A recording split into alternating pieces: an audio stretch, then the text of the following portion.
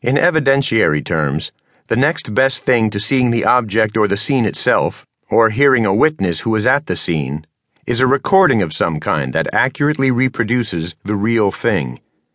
Photographs, medical images such as CAT scans, MRI images, and X-rays, videos, and audio recordings fall into this general category of exhibit. The foundations and objections are similar. Technology advances have made these exhibits much easier to manipulate.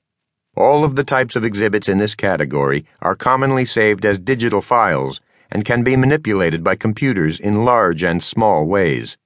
The traces of the manipulation that remain in the finished product are usually very small and require some level of technical expertise to see, and for that reason, there is a substantial opportunity for untrustworthy exhibits to survive the initial foundation hurdle.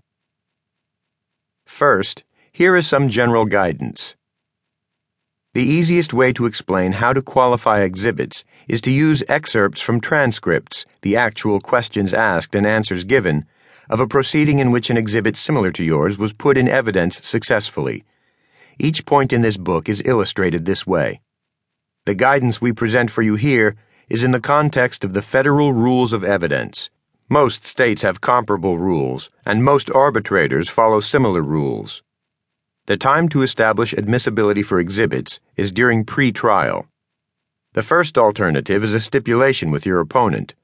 The second alternative is an affidavit of one of your witnesses who has the necessary qualifications, and the third, if you can't get a stipulation and don't have a witness who has the necessary first-hand knowledge, is at a deposition.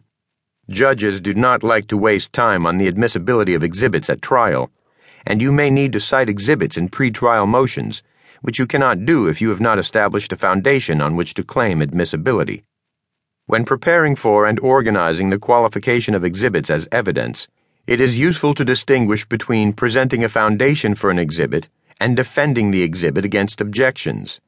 First, you need to have a foundation. That is, the four basic elements that qualify an exhibit. Second, you need to be able to defend against objections to the exhibit. There are two categories of objections. One category includes objections to the foundation for the exhibit, and the other category includes challenges under the evidence rules to the content of the exhibit that could keep it from being admitted, even though a proper foundation has been laid. If you keep this two-step process in mind, it will make it easier for you to deal with your exhibits and less likely that you will miss anything. You always need a foundation, but you need to respond to objections to the foundation for an exhibit or the content of an exhibit only if they are made by your opponent in a timely way. Sometimes an opponent will pass on an available objection, so don't make your job harder than it is by trying to meet objections before they are made.